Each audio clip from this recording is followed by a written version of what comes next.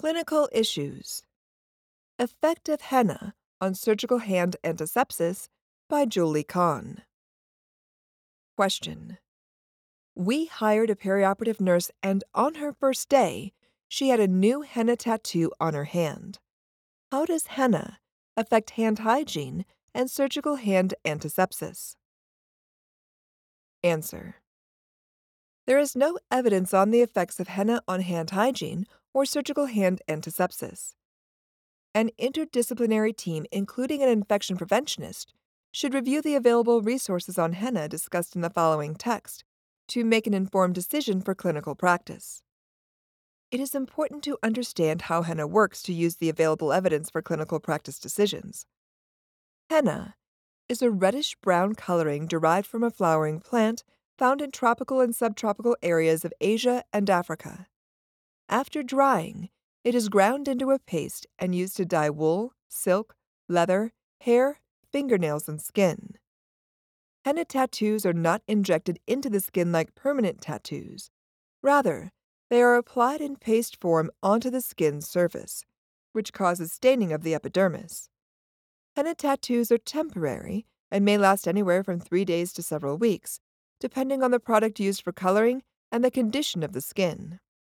Just like any other stain on a hand, henna will fade with time as the skin sheds. The available evidence is limited to expert opinion articles and 3 reports from the U.S. Food and Drug Administration, FDA. In an expert opinion article, Juma stated that it is common for female healthcare personnel in the Middle East, Asia, and Africa to have henna tattoos. The article acknowledges that evidence for henna tattoo-related hand hygiene issues is lacking. In another expert opinion article, Hurry and others reported in the British Journal of Plastic Reconstructive and Anesthetic Surgery that henna is an effective substitute for surgical skin markers. The authors used henna in place of surgical skin markers in 50 patients during a 3-year period and reported no adverse patient reactions. The 3 FDA reports on henna clarified its use in the United States and provided insights regarding risks from henna use. The FDA released a consumer advisory report that henna tattoos may cause adverse reactions in people receiving them. There have been consumer reports of severe reactions that occur immediately or up to 3 weeks after tattooing. These reactions may last longer than the tattoo itself. The reported reactions included raised red weeping lesions, blisters, redness, loss of skin pigmentation, increased sensitivity to sunlight, and permanent scarring. Additives used in some henna products may increase the risk for a skin reaction. Additives are used to produce different henna tattoo colors, including black. Blackened henna results from the addition of coal tar hair dye to the henna. This additive contains p-phenylenediamine, which can cause severe skin reactions in some people. The FDA prohibits p-phenylenediamine in cosmetics that are applied to the skin. It is against the law to alter products with unapproved color additives and use them in interstate commerce.